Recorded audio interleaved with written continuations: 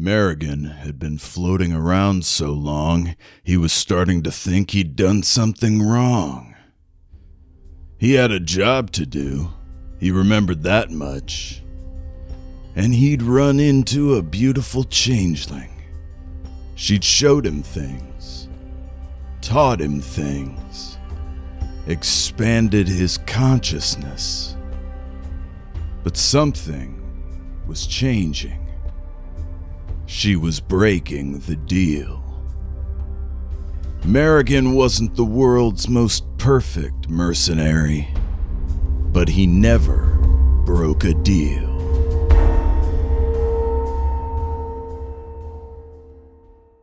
And this healing woman heals you and your poison effects go away. Oh, good. Okay. I sit up and kind of like stretch out and... Okay, you see some shape swimming in the river off towards either the other shore or an island, you're not sure. But away from here? Yeah, directly away from the fish net where she went under. Okay. It's got to be Zimby. All right. I tell them she's over there, and I point. They all nod, and like a couple people head down the river and get into a little boat and start getting ready to push out into the water. And the rest of the folks come and just kneel as like they wait until you guys are comfortable enough to move. And they'll talk to you if you want to talk. The man and the woman seem to know your language. How did you know who I am? Seraph, we've always known who you are, where you were, but we couldn't get to you until now. What do you mean couldn't? But you're home. This is home. This is where you belong. With all due respect, I belong with Felix, and he's still in that house. Okay, they look sad and stricken, and so then there's like this long quiet period. I'm so excited that you're here, but I can't be here until he's with me. Can you stay? Share a meal? Tell us of your travels? Yeah, I can do that. We'll show you how we live here in this place. We're at peace here. I'm glad. The man pats you on the back and he says, we live on that island yonder, and he points kind of to the west. And it's one of the bigger islands, sort of. There's a few others in the way, but you can see it, just the hints of like kind of man-made structures on the beach. And he says, are you able to walk? And the woman helps Firbolg to her feet, and she just kind of nods like sort of dumbly. And she says, Merigan, who are these people? Merigan? Firbolg, I'm not Merigan. I'm kind of sharing his body with him right now.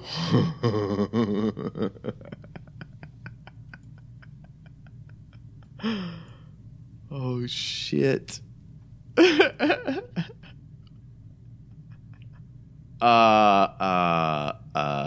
Firbolg is like, what? Merigan, you're not making sense. We're supposed to find these people and get the orb, right?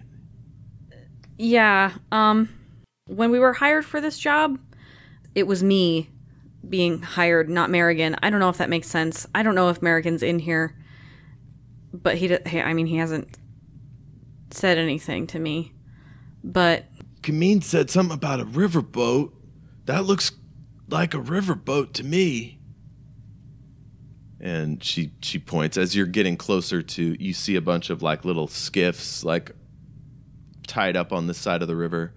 And what you thought were just like structures on a beach are actually like a whole like kind of houseboat complex sort of next to it with bridges to it. And they're starting to get these skiffs ready to ferry you over there. Firbolg, the truth is that I'm one of them. What are you talking about? That doesn't make any sense. Merigan, come on. Come on, ask me something that only Merigan would know. Okay, she gets like really confused and like skeptical. And she says, "The day we met, you told me 3 lies and 1 truth. What was true?" I don't know. Okay, give me a presence and intelligence flip. And you're no longer -1, and you're still uninjured, right? Yeah. You didn't actually take any damage from that slash, No. so... I got 5 successes. Holy shit! Yeah, so the truth was that you'd never been in love. Oh, so I do know it now? Oh. Yeah, you had no true love, was the truth. And this was like 7 years ago. Who knows what's happened since then? It's also still true, you're pretty sure. It's also still true, I'm pretty sure. In fact, Merigan has had a crush on Firbolg this entire time. Oh, great. I'm going to tell her all of that. But I'm going to talk about Merigan, like, because Merigan's not me, so I'm going to talk about Okay, hold him. on. As soon as you start to do that, you're in a fight with Merigan for control of this body. Do you have telepathy or anything like that? No. Give me a presence. Do you have empathy? No. I have presence, wit, skill-wise, I have persuasion, lying. Okay, so it's like a brutal contest of wills. I guess you could try to talk him out of trying to push you out, but he's coming at you real hard. I was gonna say, can I have like a mental fight with him? Yeah, so it'd be presence and telepathy unless you have some power or something that you can use. No, I have like chameleon, and that's about it. Yeah, no good. Okay, well then. Oh, but I'll give you 1 extra because you've been with him so long. Like you kind of think you know what will make him back up and stuff like that. Like a kind of feeling. It's a Dark City feeling battle. Yeah. 2 bald guys floating in the air at each other. Yes. Okay, yeah. So I'll just try to talk him into letting me keep talking, I guess. Okay, so presence and telepathy, what'd you get? I think it'll basically be presence plus 2 cards. Yeah, I did get 3 successes. Holy shit. You are completely in control of Merigan. It's almost like you're like when 2 dogs fight, you know, they stand up and like put their arms around each other. It's like you're doing that with Merigan in this weird like liminal space. But as far as Firbolg knows, you're just a normal old Merigan. So what are you telling her exactly? Or do you stop telling Merigan's secrets as soon as you realize he's against it? You know what? With the control that I have over him, I'm actually going to let him speak. I'm not going to let him like use any of his body parts, but speaking, I'm going to let him do. Okay, he growls out. He says, "Firbolg, someone in my mind. She's been controlling me. can't make it stop. She's too strong. And the man and the woman that are like walking with you, they like step back, both of them, to get away from you and Firbolg, and they kind of like wave the other people away. And the woman and the man kneel and bow to you, I guess, but you realize they're doing it to Merigan. They're basically like trying to be as peaceful and like compassionate as possible. Sure. So I'm going to let him do a calm down check, which he Count nails. to 10. And he's like, what do you want, Seraph? Look, buddy. Why have you brought me here? Is he speaking out loud? He's just kind of grumbling quietly. You think Firbolg can probably hear him, but Okay. He's talking to you. Look, I don't want to be here either, okay? I don't know how I got here or how I can leave. Panzera is dead, and it's your fault. It's my fault. She's the one who ran off. You brought us here, Seraph. And it was a job, same one you would have taken. I would have kept her alive. And Firbolg is like, what are you doing, Merigan? Who are you talking to? And he says, shut up, Firbolg. And the man is doing that, like, kind of crouch forward with his hand out thing, like, to try to, like, I'm going to get within range and comfort you, like, with my hand sort of vibe. And he kind of flashes out with one hand, like, or he wants to. Would you let him or control him? Instead of allowing him to do that, I'm going to say, you better not. He'll get really, really mad. You're not even sure if that's true. So I think that would be lying and charm. I'm just worried. I'm just worried about him hurting this dude. I mean, you could enforce your will, like with presence, and just calm him down if you want. I'll try that. Because trying to convince him intellectually hasn't seemed to have worked quite yet. Yeah, I'm going to just try to calm him down. Okay, presence and telepathy. Or let's call it brawn and presence. But not Merigan's brawn, your brawn, whatever that is. 3 successes. Hell yeah. Merigan. He jokered. Oh, poor buddy. He is exhausted and completely at your mercy. So you can take over his words, stand there quietly, talk to him in your head, whatever you want to do. I just want him to, like, calm down and, like, think about everything that's happened logically.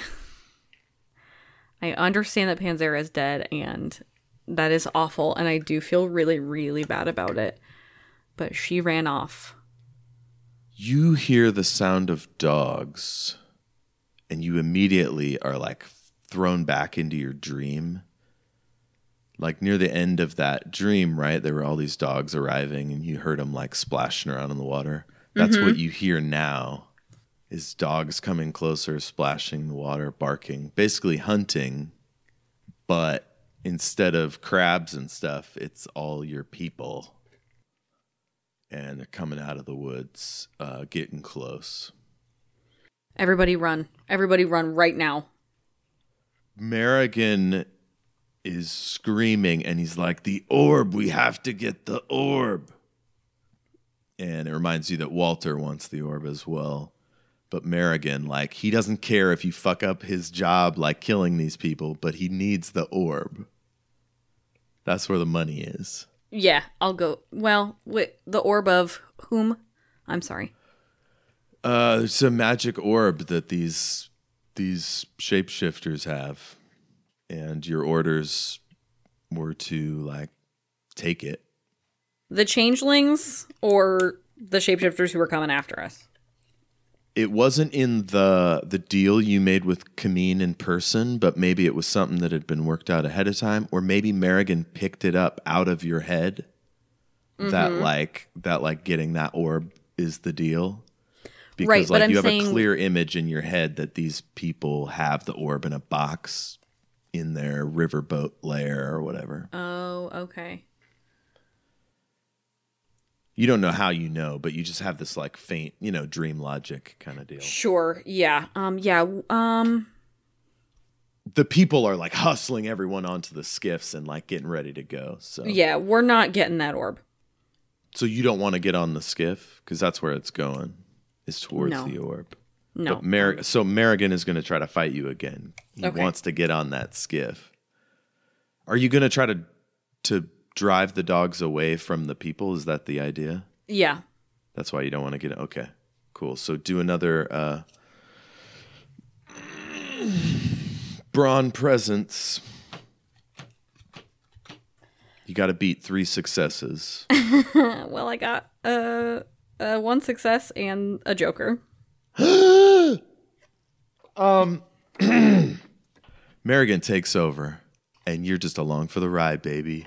You started to like reach for Firbolg and like, because all your gear is kind of being set beside the boat before it's put in the boat. Mm-hmm. So it's you, Firbolg, the gear, the man and the woman. That's like about all that's left right here in your general area. There are a few villagers between you and the dogs, but not many. And it looks like none of your gear has been loaded into the boat yet. But Merigan just like, instead of leaving, starts helping the people put gear into the boat and just kind of acting competent and useful, but no longer planning to run or anything. And the last thing he puts on is Panzera's bag. He undoes the rope and tosses it into the boat, and then he draws out his sword. Which, did you even know he had a sword? I don't know if you ever used a sword. Nope, didn't know, but continue. But out comes this giant ass fucking sword out of the bedroll, and he like clutches it's a hand and a half, so he clutches the bottom of the pommel with the other hand, turns and faces all these oncoming dogs. And Firbolg follows your lead, grabs her shield and her helm and her sword, and stands up. And your family members are like, "No, you can't. We cannot shed blood. This is a sacred place. Please, please come with us." And he kicks the boat, and it like coasts on towards down the river, and gets ready to face these oncoming dogs. I feel really grateful to Merigan right now. What are you thinking in this moment? There's like this mist coming up, and the dogs you see their eyes gleaming in the mist. What are you thinking? I was thinking that I was just gonna watch helplessly as Merigan like slaughtered a bunch of my people to get this orb, and now I'm like just full of like gratitude and adoration of him, and I think that I would try to like fight all of these dogs as both of us. So instead of like pushing him to one side, I would like to like combine our consciousnesses and our competencies and just like kick butt. Okay, so you're giving him this vibe. The people that were between you and the dogs all slowly walk towards you and like pat you on the arm and shoulder and stuff as they walk by, and they're like thanking both of you, and they start swimming out towards the boats. And the dogs form up in a line. There's got to be like 30 of them, all at the edge of your vision. And you hear people tromping through the brush behind them. And then one comes through and parts them. And you thought it was a dog, but then you realize it's somebody hunched over, covered with skins, with a what you thought was a dog head helmet, until you realize that they start to stand up, and they're short, and they're like stumbling forward, and they stand up so you can see them, and you realize strapped up to this rig above them with a spear and like a backpack or whatever, there is the head of Panzera lashed to their bag, and it's the fucking priest.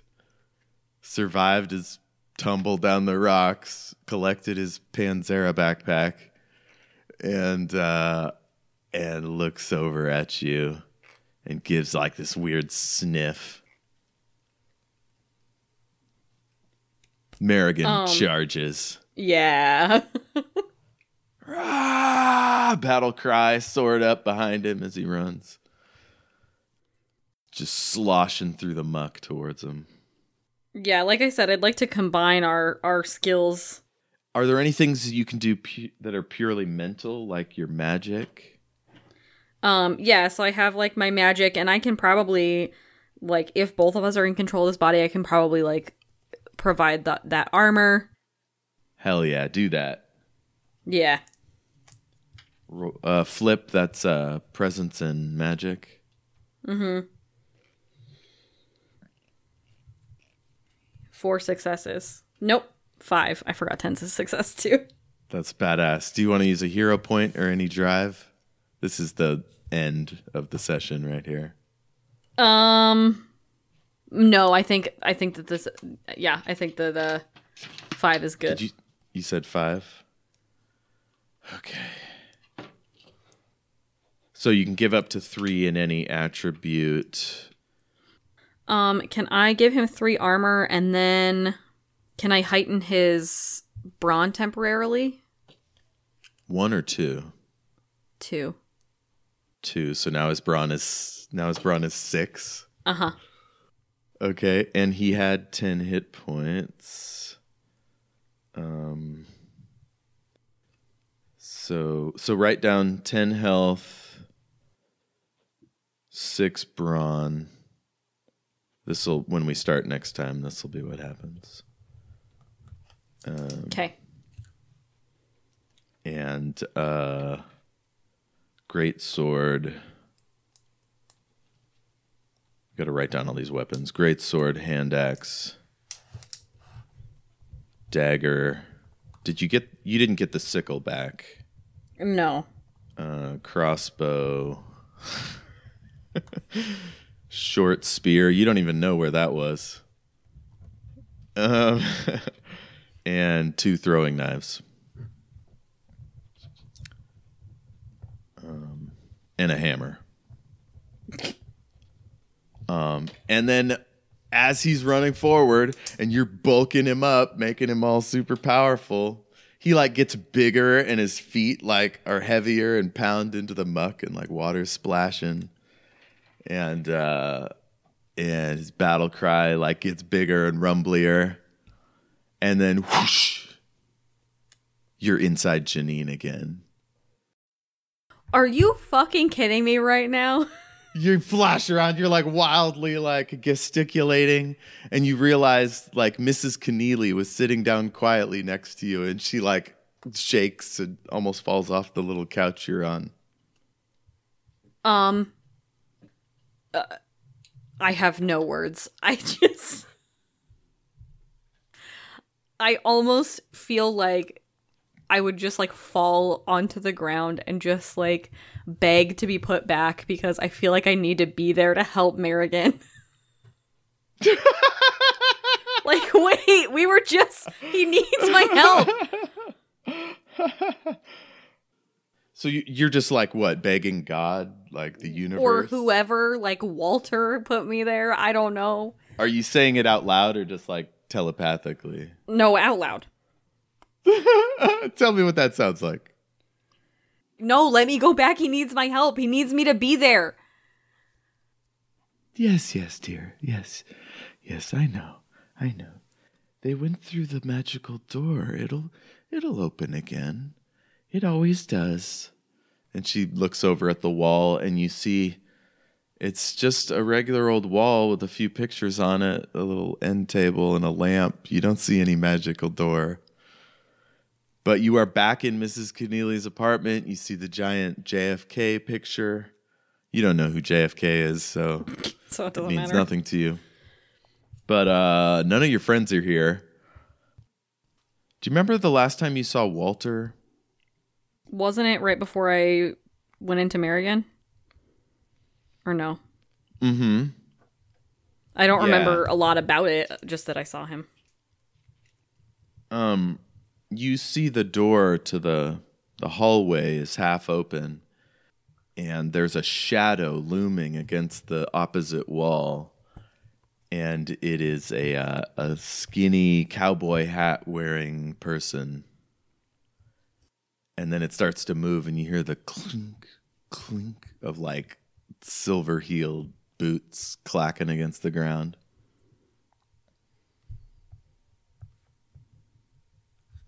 Fading off into the distance. And then you hear sirens start to blare as all your senses kind of come into focus. Yeah, I'm like very thrown off. You see a shell on the ground between you and the door, like maybe Staunton dropped a bullet, maybe. Other than that, there's no sign that any of your people were here. Do I remember what the date was when we were here? Would you have been interested in dates? I mean, I remember that I had like read the newspaper a couple times to see where I was and didn't know if I remembered yourself anything. In time. Like, is that a thing that people care about in your world? I mean, yeah, like dates exist. We keep track of like a calendar year. Okay, yeah. So you know that it is July 3rd, and there are flags everywhere, like little plasticky ones, and you see them in windows and stuff. But you didn't know the significance of it. But that's the date that it is right now. Okay. Oh, her little TV is on, and you see the news. And it's talking about something called the 4th of July, Independence Day, celebration. There's these pretty people talking on the screen. Were my friends here? Oh, yeah. Yes, they were just here. It's just a moment ago, really. You were wailing and carrying on, crying about your husband. Was it Harold? Bob? I don't remember. Ron? Hal? What is your husband's name? I don't remember at all. Oh, no. Seraph game notes. Nope. Character secrets. Nope. Seraph meets flag. Nope. War of the Tower. Husband is named John, not Bob. A very similar. Thank you, old-timey Jeff. That note from over a year ago is spot on. Very helpful, thank you. So John, and you realize you're holding the cell phone and you hear, honey, Janine? I hold it up to my ear. I say, hello? Janine, hi. Where are you? I don't understand. You, Doris says you woke up in a woman's apartment? Who is this woman? What are you doing? Oh, I'm just visiting my aunt. I'll call you back. Honey, I heard shooting. There was definitely shooting. Oh, that was just outside. It's not a very good neighborhood. I definitely heard some screaming, honey. I really think I should call 911. It was just the TV. I hear sirens, and now the sirens are extremely loud. It's just the TV, babe, and I hang up. And Mrs. Keneally is peeking out the blinds, and you see the lights flashing and all that. I think it's so rad that like you have no way of knowing if time is passing back there or if that there's some way you can go back there and be in that moment or if it's too late and Merigan is dead. Like, I don't know. It's killing me. The blood crafters are mowing down your people. I'm making some notes. Your phone starts to ring again, and instead of your husband's goofy-looking face, it just says Laura and a bunch of numbers. Do I know who that is? Wasn't that your sister, or was it Linda? It was something like that. Maybe. She's the one that helped you get, like, you met her for coffee, and she introduced you to Leon, and you got home, and... Oh, yeah. all that. I answer it. Okay. It says, girl, what is happening over there? What do you mean what's happening? You just disappeared. Leon says he drops you off somewhere in Brooklyn, and you're in Staten Island? What are you even doing? I just felt like going out. John is insane. He's calling me right now for like the 80th time. What are you doing? I'll call you back. And I hang up. No, you will not hang up on me. Janine Weiss. I hang up. Sweet. Now it says mom, and it's a picture of flowers, like somebody painted some flowers. Mrs. Keneally is like, oh, you're very popular this morning. Thanks, Mrs. Keneally. I answer it? Honey? Yes, Mom. What's going on? Nothing's going on. I don't know why everybody thinks something's going on. Well, I'm watching the news, and it sounds like there was some sort of shootout in Staten Island. Can you believe that? No, Mom, I can't believe that. It's just so many scary things happening down there in the big city. It is a scary world. Can I call you back, Mom? I'm worried about you, honey. I hang up. What's John's birthday? Oh. Okay. Where are my friends? Do you know where they are? Oh, they went through the magic door, yeah. But I don't understand. I thought you didn't want to be here. You called 911 and then you hung up and then your Janine. Your husband. But you're not you now. And now you hear Janine inside your head screaming like, what? But she's so weak, like it's not a contest. But you know she's back there now, like screaming. I'm just like, can I try to talk to her? I'm like, Janine, we've been here before. It's okay. I'm not. Give me a presence telepathy, which you don't have. Yes. So presence then. 2 successes. Okay, that's good enough. You're able to talk to her, but you can't tell if she can hear you or not. But she does seem to calm down a little bit and stop screaming so much. I won't try to shut you out. Please stay here so that you can help me navigate this crazy friggin' world, and we'll get through this together, okay? What about my kids? Your kids, what about them? I mean, she can only muster up like a few words before she kind of floats back into the ether. Mrs. Keneally is trying to get your attention, and she's pointing up at the door. Okay, what's she pointing at?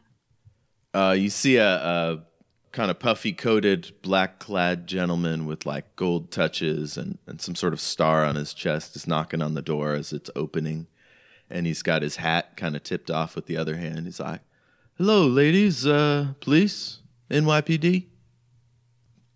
Is everything okay in here? Is Janine in there? Janine's in there somewhere, but you're going to look really weird if you focus on trying to talk to her. Hello. Hello, ma'am. You look all right? You look a little flustered there. Can I, and he starts to like nudge like he's going to come in, and Mrs. Keneally goes, I haven't invited you into my house, son. You stay right there. And he says, ma'am, I'm just looking out for the lady. Is this your daughter, ma'am? She's like, my name is Doris Keneally, and you will wait. I'm having a nice chat with Janine here, so just... Oh, okay, ma'am. All right. Well, we heard some shooting. There was reports of some gang activity, so we're going to be in the hallway here. You can talk to us. If you have anything you'd like to say to us, we'll be out here. And then he, like, slowly inches the door closed and, like, closes it as quietly as he possibly can. And I just look over to Mrs. Keneally and I'm like, thank you. Oh, yeah. Sure, I don't understand. What? You can't let cops just roam up in your room anytime they want. We have rights here. Good for you. This is America, you know. Have you been in America long, Janine? No, ma'am. It can be a bit of a scary place, I know.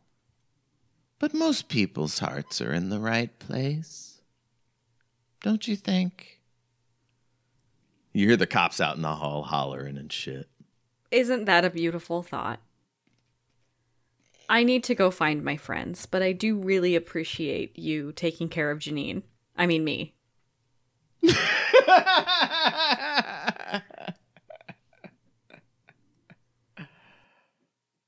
Oh, my goodness.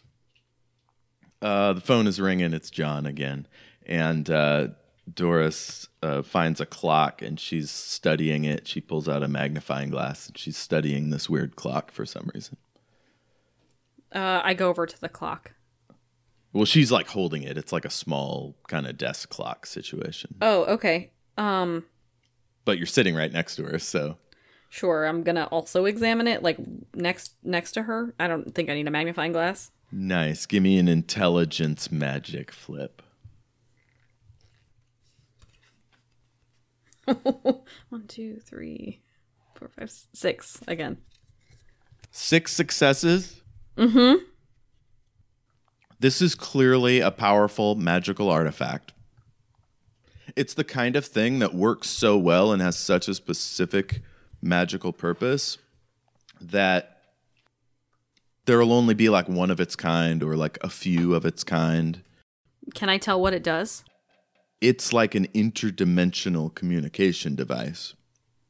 Like there's another plane, there may be another one exactly like it, or there may be a whole nother system. But it's clearly telling her something from another place that's not normal time. It's telling her something? She's somehow able to read these little dials and things. It's kind of like if you ever see like a Rolex or something. There's these little tiny clocks doing other shit. And you don't know what they mean, but you know for sure that she's reading something. What is it saying? She gives you like this little wave, like, yeah, like, dear, hold on, dear. And John's just ringing away on your phone. Your phone's buzzing and vibrating and shit. And so she's trying to like tell you to wait while she pays attention. Is she going to tell me what it says, or am I just standing here? Do you want to answer John's phone call? Sure. Honey, you are in serious danger now.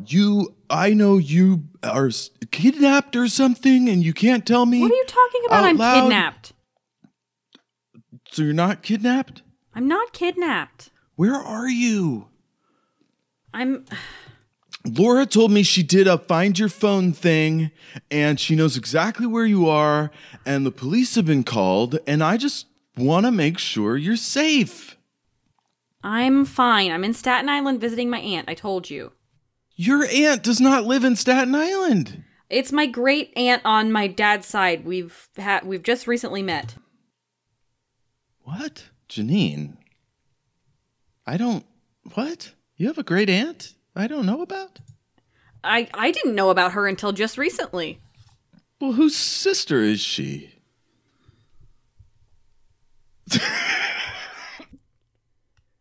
She's, This is where you'd have to try to plumb the depths of Janine's memories. Yeah, I'm gonna have to try to do that. So you basically have to shake Janine awake and like demand answers really quick, which would be a presence and telepathy. Okay. I got 1 success. Do you want to add anything to it? Hero point or drive? I'll use a drive. 1 more success, so 2. Hell yeah, 2 successes. So you say Grandpa Ben, the one they lived upstate, and so you tell him that, and he goes, "Oh, really? Oh, wow. What's her name?" Doris. Doris looks up at you and smiles, and she gives you that like knowing look, like she can tell you landed a lie. I give her a thumbs up. She nods some more, and she taps the clock and holds it up to her ear, and she gives you like the hold on motion. And then she leans over and whispers real loud to where even John's going to hear it. She says, "Any minute now, darling." Oh, the bread is almost done. We have to go. Bread? What? Oh, we're baking. Bye, honey. And I hang up the phone. And then there's heavy knocking on the front door, and Doris gives you this look like men, right? And I roll my eyes. Yeah. In agreement. And we go to the credits. And it's over. Congratulations.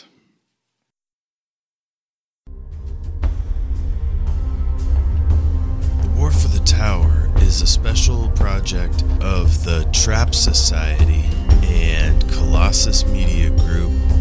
Our theme song is Morgana Rides by Kevin MacLeod. You can find his music at incompetech.com. Send us an email at warforthetower@gmail.com. Stay weird, everybody.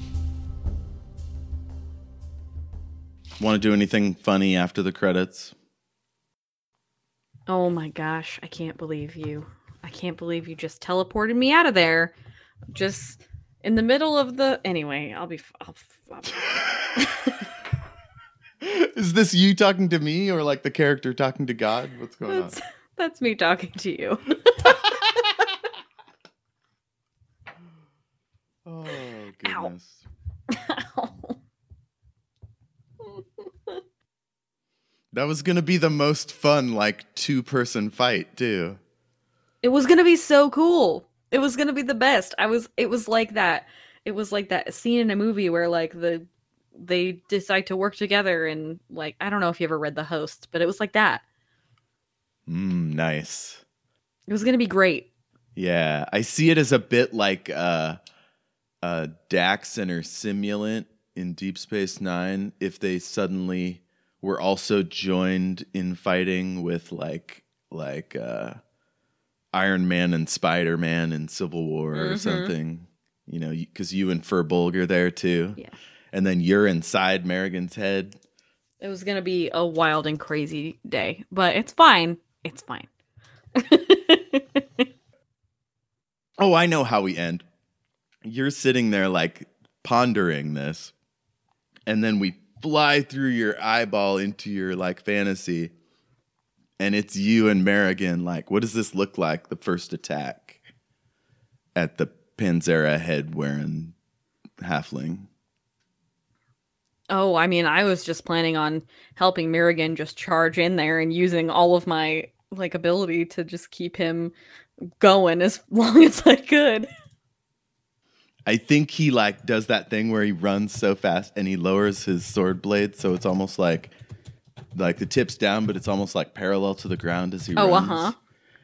And then he runs full shoulder into the halfling and then sweeps up. So he never even hits him with the blade, but the whole arm in motion sends him sailing into the air. And then he keeps going to meet the dogs and slash them to bits as well. Screaming the whole way. Get him, Merigan.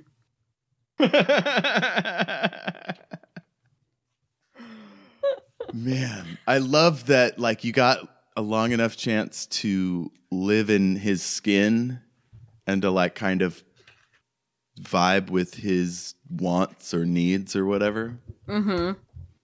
So it was like a double bummer when you had to leave. It was a double bummer. It was sad. I'm sad about it.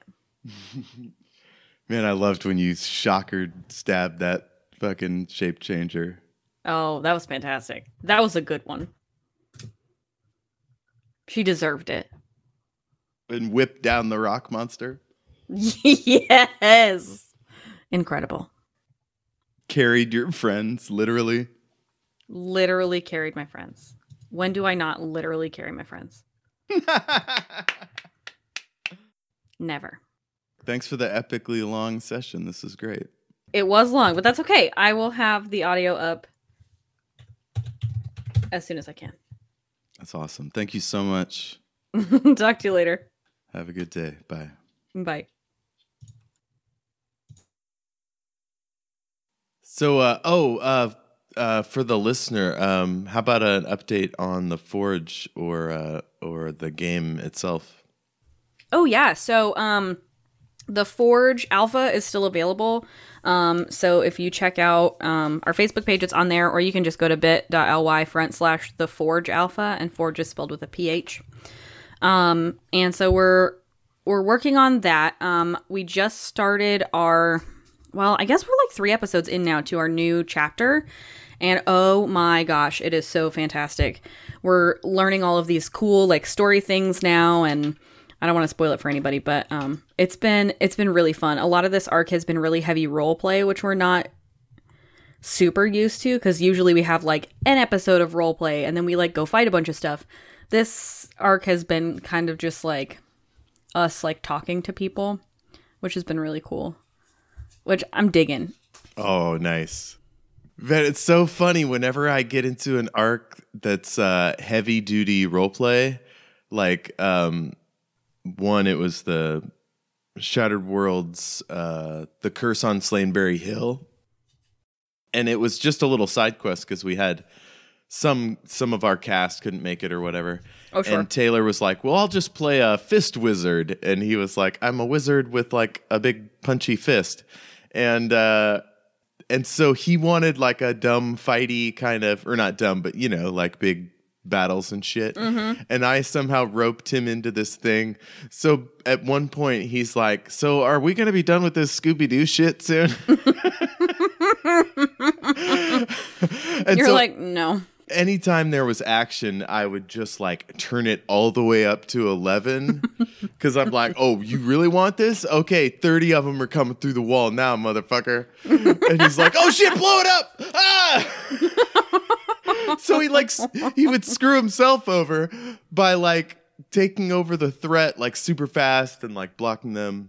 Mm-hmm. And I'm like, "All right, man, more talking. Here it comes." But yeah, I really do love like the episodes we're in with Shattered Worlds now. The players are just getting to meet each other, and it's this sort of horror kind of psychological thriller thing. And so I only put in action when it makes total story sense. Sure. And I think the players are all good enough role players and improvers that like it's totally fine. But sometimes I think about the listener and I'm like, do they need a fight every episode? Like should I just throw one in? I don't know. I know Paul's super worried about like everybody being super bored, and like it's not that the story that we're telling isn't interesting right now, because it's super interesting, because all of what's happening even role play wise is like super involved in the story. So it's not like we're just like piddling around a town and like, buying weapons and shit. It's like we're learning like super intimate details about like what's happening in the world right now. And so I'm like, I don't think we need to super worry about it, but I get it, because like there's always, the couple episodes of any given anything that you listen to and you're just like, wow, this is hella boring. And we recently, he he made all these super cool monsters, and like the point of Necroforge is obviously to be like super duper hard, and he's been challenged to challenge us because we always just like learn the monster's weakness and then just like exploit it to the max and just destroy the thing that we're fighting. So like this one guy was like immune to magic attacks or some junk, and like 2 of the 3 of us are casters, and we were like, well, shit. What do we do? And I had this like ice crystal that I had taken from somebody's like refrigeration unit in their shop or something that had been abandoned, and I chucked it at his face, and he got frozen because he failed his like survival check, because that's like the one thing he was like dick at is survival, because he's like this cleric guy. And so I chuck it at his face. He fails his survival check. He freezes solid, and then we just wailed on him for 100 damage and killed him without him being able to attack us. That is so wonderful. Like, to bring it to War for the Tower really quick, like, the thing about Stephen King is he sets up these fights that are either like out of the blue, crazy, and then somebody gets seriously injured, which is like frustrating, but it's like very realistic. And then he has these other scenes where like the heroes plan their attack like down to the millisecond.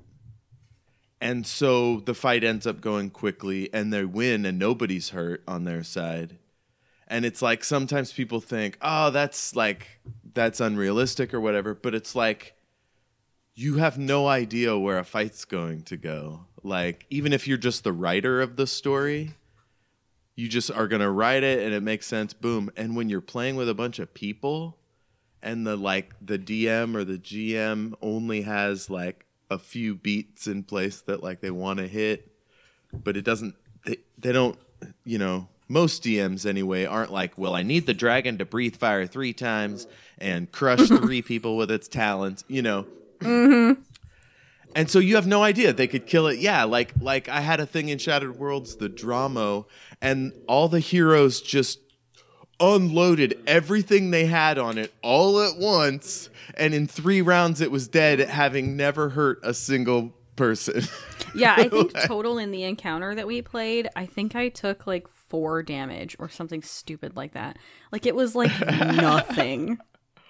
And I mean, that just happens sometimes, especially if you have time to plan, or you guys are really experienced at working together, you know? I mean, if every battle was a totally perfectly contested match between forces, like I don't think we would war as much in real life.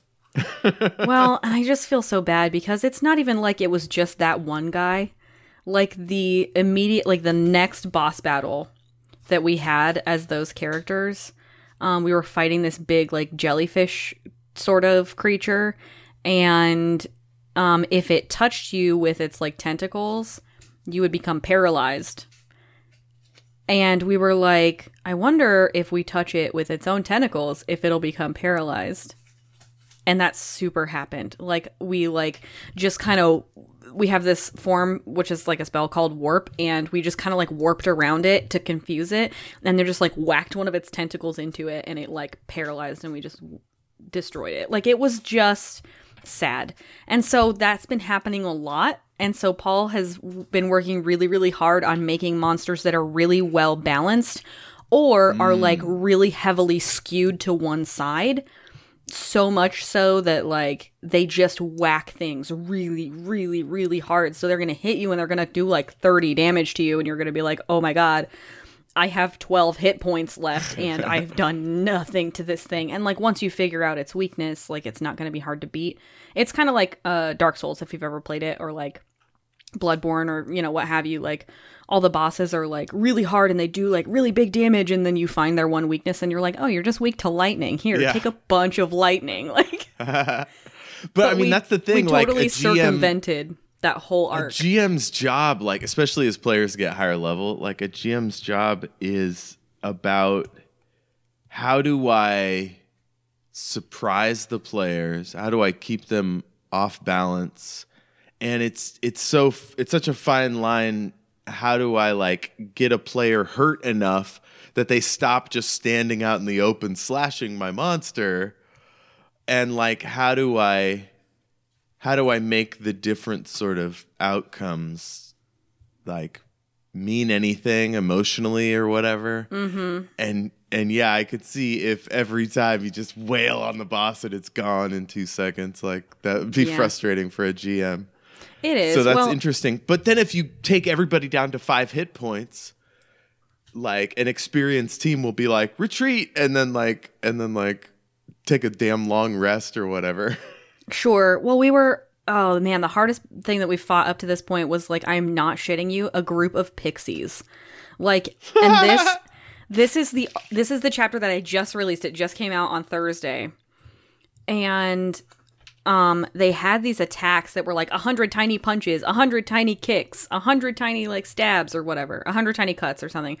And like they were so hard to fight. And the reason that they were hard to fight is because all the attacks that we had were like melee damage, which like good luck hitting 100 tiny pixies with a melee damage, you idiot. Or they were area of effect attacks that were really effective against them, except that they were swarming one of us at the time. And so you're like, well, I'm gonna hit you in the face with an ice cone. Is that like fine? Like, and so I was like really close to dead. And in Necroforge, you don't go to like negative half your hit points or whatever. You hit 0 and you're dead. Oh God! And I mean, scary. Granted, well, it is scary. Run and jump in a pond. I mean, how'd you get away? Well, so like, and then in Necroforge, like when you die, you come back because there's this whole like resurrection thing, but you lose all your experience, which is like a big freaking deal when you have like 10,000 experience and you're just waiting to like buy that 15,000 experience thing that you've been waiting to buy, and you get your butt kicked by a bunch of tiny pixies. I think I ended up like warping away from them, and then like the immediate next turn before they could come back over to me, one of my teammates like froze them. But man, it was stressful. And Paul was just like, how is this the hardest thing you've ever fought? They're like a bunch of tiny pixies. And I'm like, you can't hit them. They just buzz around like flies. Like, what do you want from me? That's so exciting. So I'll put a spoiler alert before that thing. Is that one of your recent episodes? Oh, that's the episode that just came out on Thursday. So yeah. That's awesome. So yeah, for people who haven't heard that yet, go listen to The Forge. Are you calling it The Forge Alpha? No, so it's just called The Forge. And you can look up on iTunes, you can look up The Forge Guild of Misfits, or you can also look it up on Podbean. But the game is called Necroforge.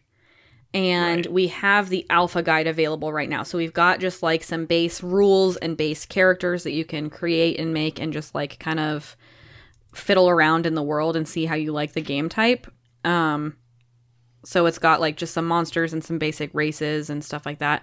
But we're working right now on the beta, which is going to have some really in-depth like character customization. Because this world is like so heavily affected by magic in like a really unusual way.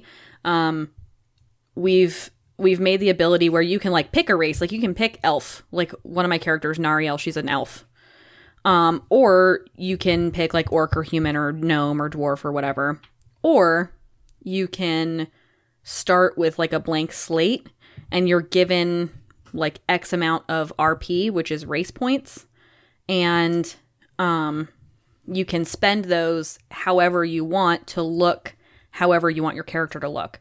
So you can spend like 2 RP to get like small wings that you can use to fly around, or you can get like talons or horns or, sharp teeth or claws or, and kind of really just decide what you want your character to look like or what you want. And I mean, they have, mechanical implications as well, but, it's like super cool, and all of that is in the beta. But if you want to check it out, like I said, go to bit.ly/theforgealpha, and you can just put in your email. I think that's the only required thing.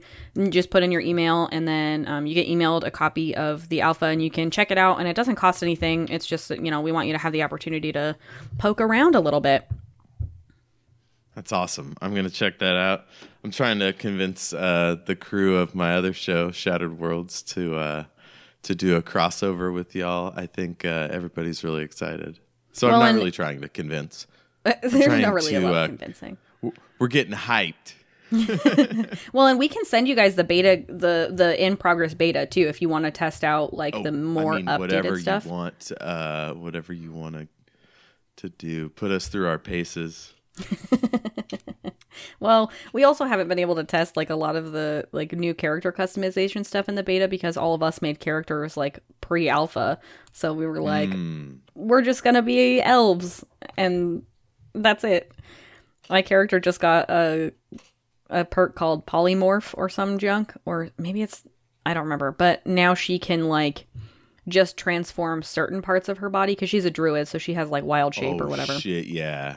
So she can transform parts of her body to So now you can werewolf out, just the claws or whatever. But halfway. But my D&D character, Dudley Star Wizard, just got alter self, and nice. They came across this cursed animated scarecrow, and so when it attacks you, it turns into these big scary claws, and it's this horrible scary mouth. It was like a horror movie, and I turned myself into one. But one that had been reported with a pumpkin head, and I made myself all terrifying, and I basically terrified an animated construct into cowering while one of my team killed it. Nice. Because I'm not good at fighting. And it was ridiculous. It shouldn't have happened, but it was wonderful just to be able to make claws and change nothing else. I love that stuff. Yeah, so or wings. Can you make wings? I can. Oh, so good. And it's not angel wings that come out of your shoulder blades or whatever. It's harpy wings, so your arms kind of become the wings. Oh, okay. But I think that's almost cooler. If you were to turn your arms into wings, which ones would you go with first?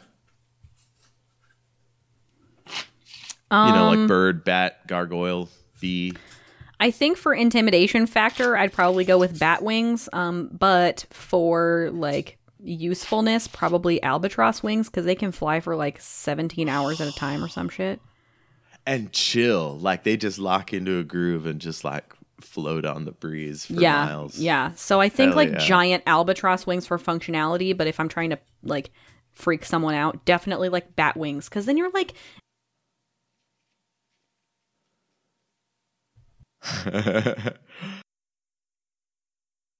if I can go off the board into Fantasy Town, I would get Game of Thrones dragon wings. I'm not fucking around with bird wings if dragons are on the table.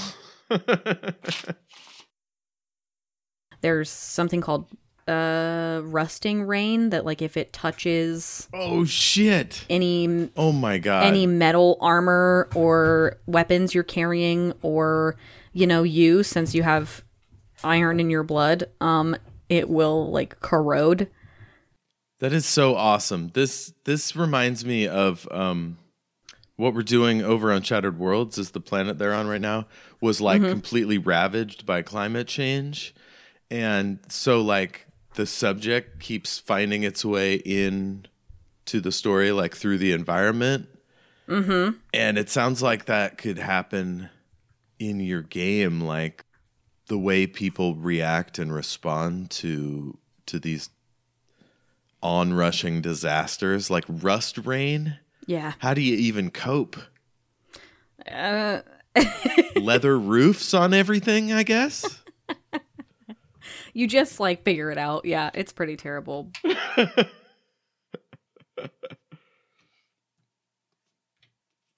Spellcasting is really, really crazy different from D&D. So instead of spell slots, because spell slots are the worst. Always thought they were so dumb. I did away with them completely on Shattered Worlds. Awful. And of course here, they're not a thing. Well, yeah. So in Necroforge, you have a chant, and that's like a spell. And a chant is made up of two things, a form and an aspect. So you start with your form and you pick, like, say, wall. So you have a base form of wall. So it's going to create like this 5 meter by 1 meter like wall that's X amount of meters tall. And it's going to, like, whatever aspect you apply to it changes the form. So you have wall, and then if you don't apply anything to it, it's just an etheric wall. And so it's just like a magical energy wall that when something walks through it, it gets damaged. But you can also apply earth or fire or sonic, which is really cool. We did a time wall once where when something crossed through it, they froze for 1d6 rounds. That's righteous. And they couldn't move because they were frozen in time in the time wall. It was freaking cool. That's so dope. And so we have, tons of different forms. So we've got like warp, obviously wall. We've got ray. We have like the 6 schools of magic or whatever. So we've got like some glamour spells. So like disguise and stuff like that. And depending on what aspect you apply to it, it changes the kind of configuration that the form takes, which is really, really cool. And I really enjoy it. And there's space for a lot of creativity in it. Are you finding with the difficulty in terms of when you die, you lose a lot of progress or whatever? Do you find that players are more cautious? Is it like a slower paced game? Or is it just kind of like fatalistic, like whatever happens, happens? It kind of depends on the character. Because I would be annoyingly cautious. My team would be like, we don't have to plan every trip to the bathroom. And I'd be like, I'm sorry, sir, you are confused. I'm sorry, I have 6,000 experience. I don't, yeah, no, so. We go to the bathroom in twos, motherfucker. It's the buddy system up in here. Yeah, no, so it just kind of depends on the character. So like Nariel, my elf character, because we each have 2 characters for the campaign, and we're playing both characters. We'll do one character, one chapter, and then we'll switch to the other character the next chapter. That's cool. And so on and so forth. So we kind of like switch off, which is really fun. Shit, maybe we should do that on War for the Tower. It's so fun. Oh, man. It's like really cool. I kind of get to do that already, though. So. Oh, you mean because you're Seraph? Yeah. Yes, yes. I kind of get to do that. But to do it that anyway. fast, to cycle through that fast, because when I first started, I was going to have everyone make one hero and one villain. But I thought it was a little too gimmicky to start out. But I think maybe I'll have everybody make a sort of mirror character. Let's see where that would go. Like, wouldn't that be interesting to switch from Seraph, who's like mostly decent, to like a dark character or like a secret villain? Oh yeah, man. So, fun story about that actually. When we originally started recording Necroforge, we had like 6 episodes or something, and then a bunch of my audio corrupted, and I lost like 3 episodes. Oh no! And we were like, I don't want to go back and record all 3 of these episodes, so we started over. But we started over with the same characters, and basically we just did like a little intro part to the episode. We're like, hey, this is what's happened in the story so far, and then we kept on going from there. But with restarting, we decided to do a little prologue, and we each made a 3rd character for the prologue. And so we had one of our players was playing like the brother of another of the characters in one of the other arcs, and then a couple other players were just playing whatever, and I played Janice, which if you've listened to any of the podcast, or anybody who's listening to this has listened to any of the podcast, Janice is the bad guy, like the big bad. Oh, that's awesome. And I told Paul when we were planning this prologue, I was like, Paul, I want to play the big bad. I was like, I want to make that character. That's so dope. And I I want to play it. And so we named him Janus. He's named after one of our followers. And he's a big old douche. But like, we went through this entire prologue. It was like 2 episodes. We recorded for like 4 hours or something. And we went through this entire prologue, and like everybody was like, oh yeah. And you know, Janice had been traveling with them for like 2 months or something. So they all kind of trusted him, and everybody was pretty chill with him. And then like the end where he like betrayed everybody was freaking incredible. It was so good. We were like in the middle of this forest fighting this giant, like, have you ever seen Avatar: The Last Airbender? I haven't, but I know a bit about it.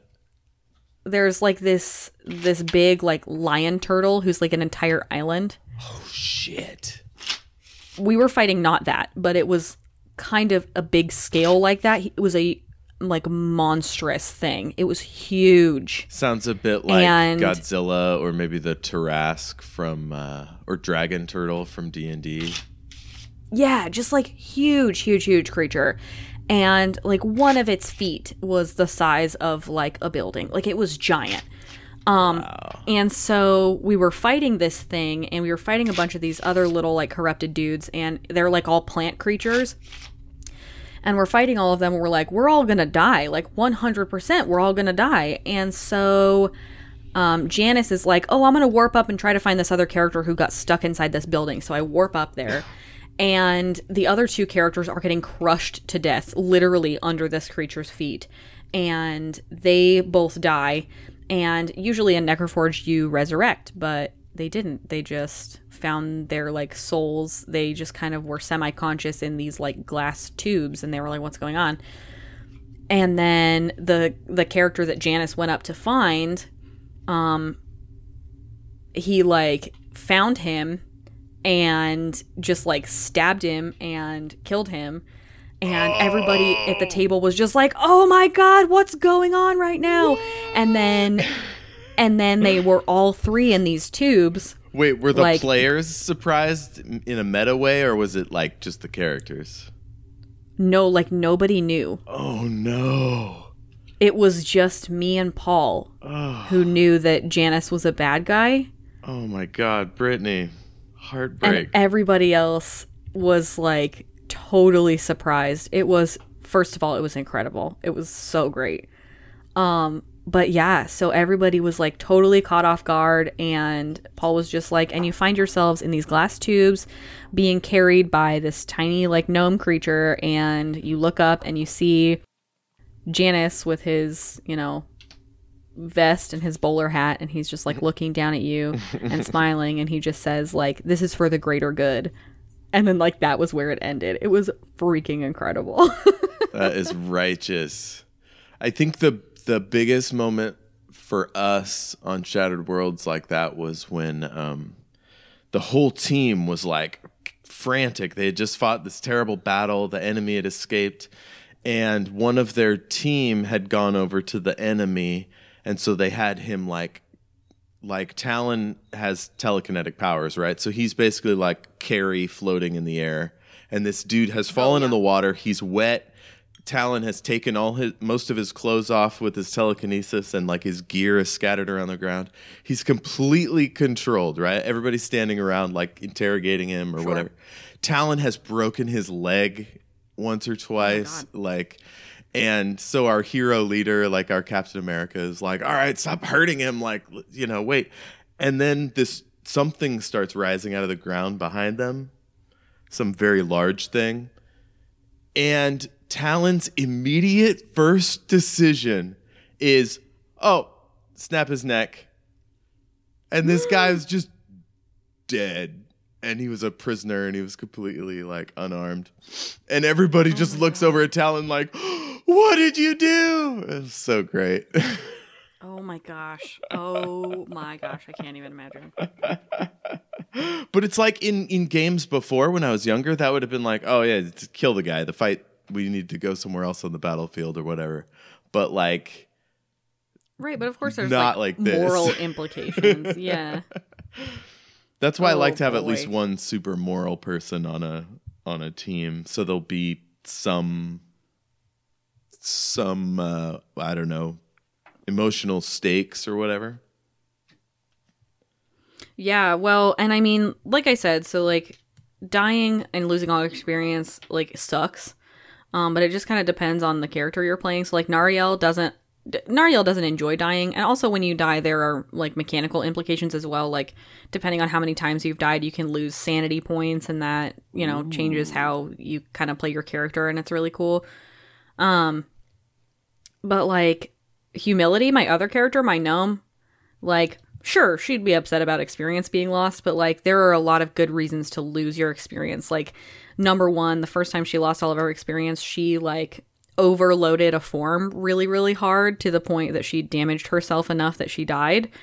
Whoa. And didn't kill the creature, but she felt really good about it. And then like the second time she almost lost all of her experience. She had, it was like 20,000 experience or something crazy. Like it was a lot. And it was because none of our characters had been able to sleep or rest because this whole arc was just rough. us like going. There was no opportunity for like resting. And it was all in one day. It was like 7 episodes in one day, and it was like crazy.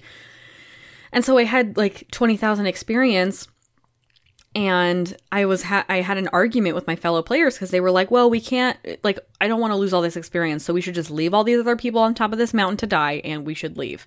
And I was like, okay, but that's really shitty though. Yeah, but like human life or whatever. Well, and they all had phylacteries outside of the place we were dying, so they were going to be okay in the end, but it was still like letting a bunch of people who are innocent and who also have never maybe died before just die on top of this mountain and just leave selfishly. And I was like, I feel really weird about this, you guys. And they were like, come on, let's just go. And so finally I gave in, and then later Paul was like, no, you totally should have stayed. But like, I was like, well, when your team is like, nah, whatever. Yeah.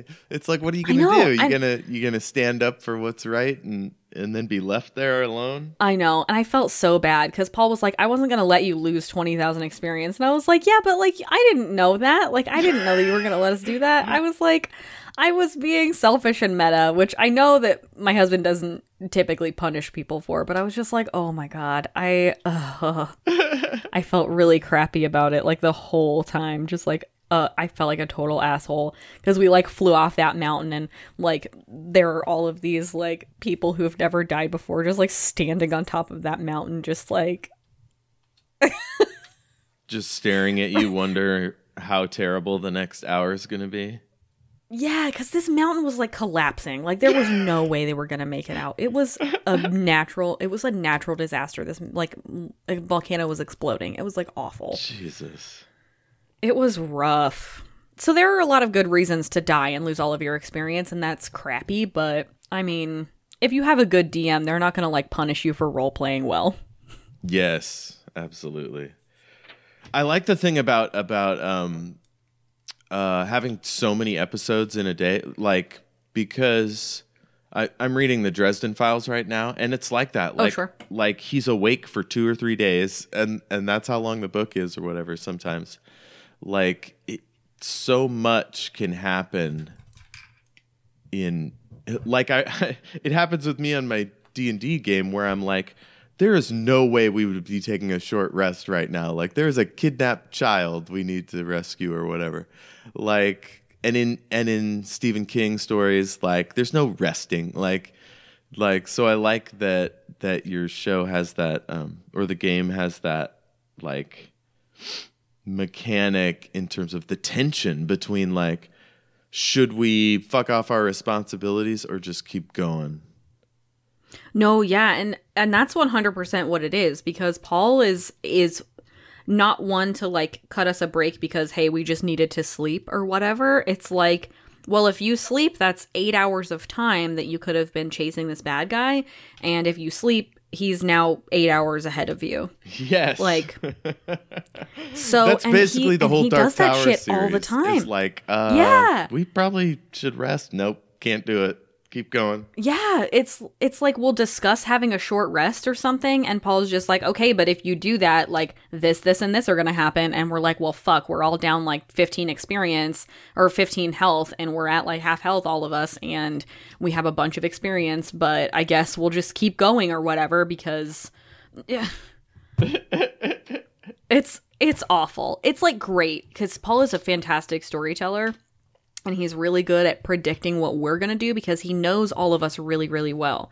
Because all of us have been friends for like Dylan and Paul have been friends for like 10 years. Paul and I have been together for 9 years, and our friend Maddie, and we've been friends with her for like 3 years. So we all know how we're going to operate in a role play setting, and so Paul uses that against us. And he will make moral dilemmas that he knows will trip us up specifically. And it's fantastic and really annoying. Yeah, that's the best. I mean, there's nothing like this medium of like storytelling because I mean, people talk about the collaborative element and storytelling generally, but the like push and pull between game theory and like the player, how much do they want to role play and how much do they want to be meta? How much do the mechanics factor into their decisions? Mm-hmm. And then at the end of the day, how does the character evolve and like stand up to the threat, and like are they resilient, and like all this stuff takes place right in front of you, you know? It's so exciting. Yeah, it's really cool, and Paul's a great storyteller. So, hey, if you haven't checked out the podcast yet, do it, because it's fantastic. Do it. Fuck yeah. That's awesome. The Forge. Yeah, with a PH. I just ate it down my stairs, so give me a second. Let's see. I could talk about The War for the Tower and how it's a show that people can listen to. We have a website. Go to warforthetower.com. You can join us there for all the good shit that you need to wage war on the Crimson King and his minions. Oh man, we should totally sell monster hunting merch and like planar jumping devices and such. That's a great idea, Jeff. Doobie doobie doobie doobie doo doop doo doo doo doo doo doo doo doo doo doo doo doo doo doo doo doo doo. Hey guys, would you like your name to be used as an NPC on The War for the Tower? You totally should retweet our posts or like make your own quotes from the show and just hashtag it War for the Tower, and we'll use your name as an NPC. Or if your name is boring and you want us to use another one, just put that in there. And we already have an Alexa Payne, so if that's your name, you can pick a different one. Ba-boop, ba-boop, ba-boo.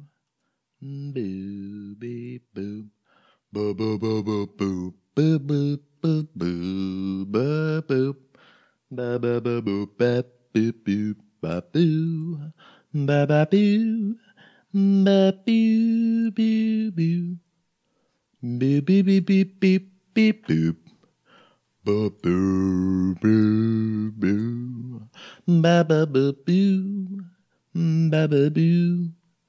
Ba-boo, boo, boo, boo, boo, boo, boo, boo, boo, boo, boo, boo, boo, boo, boo, boo, boo.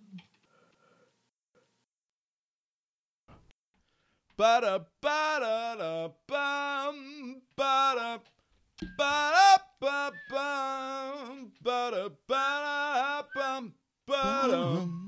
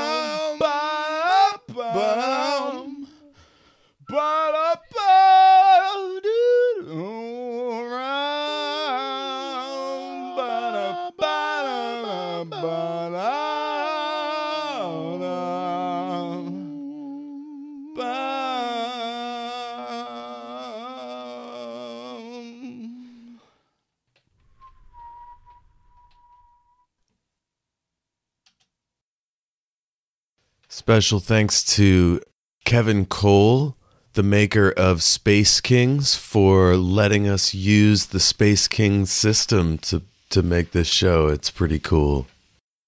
Space Kings.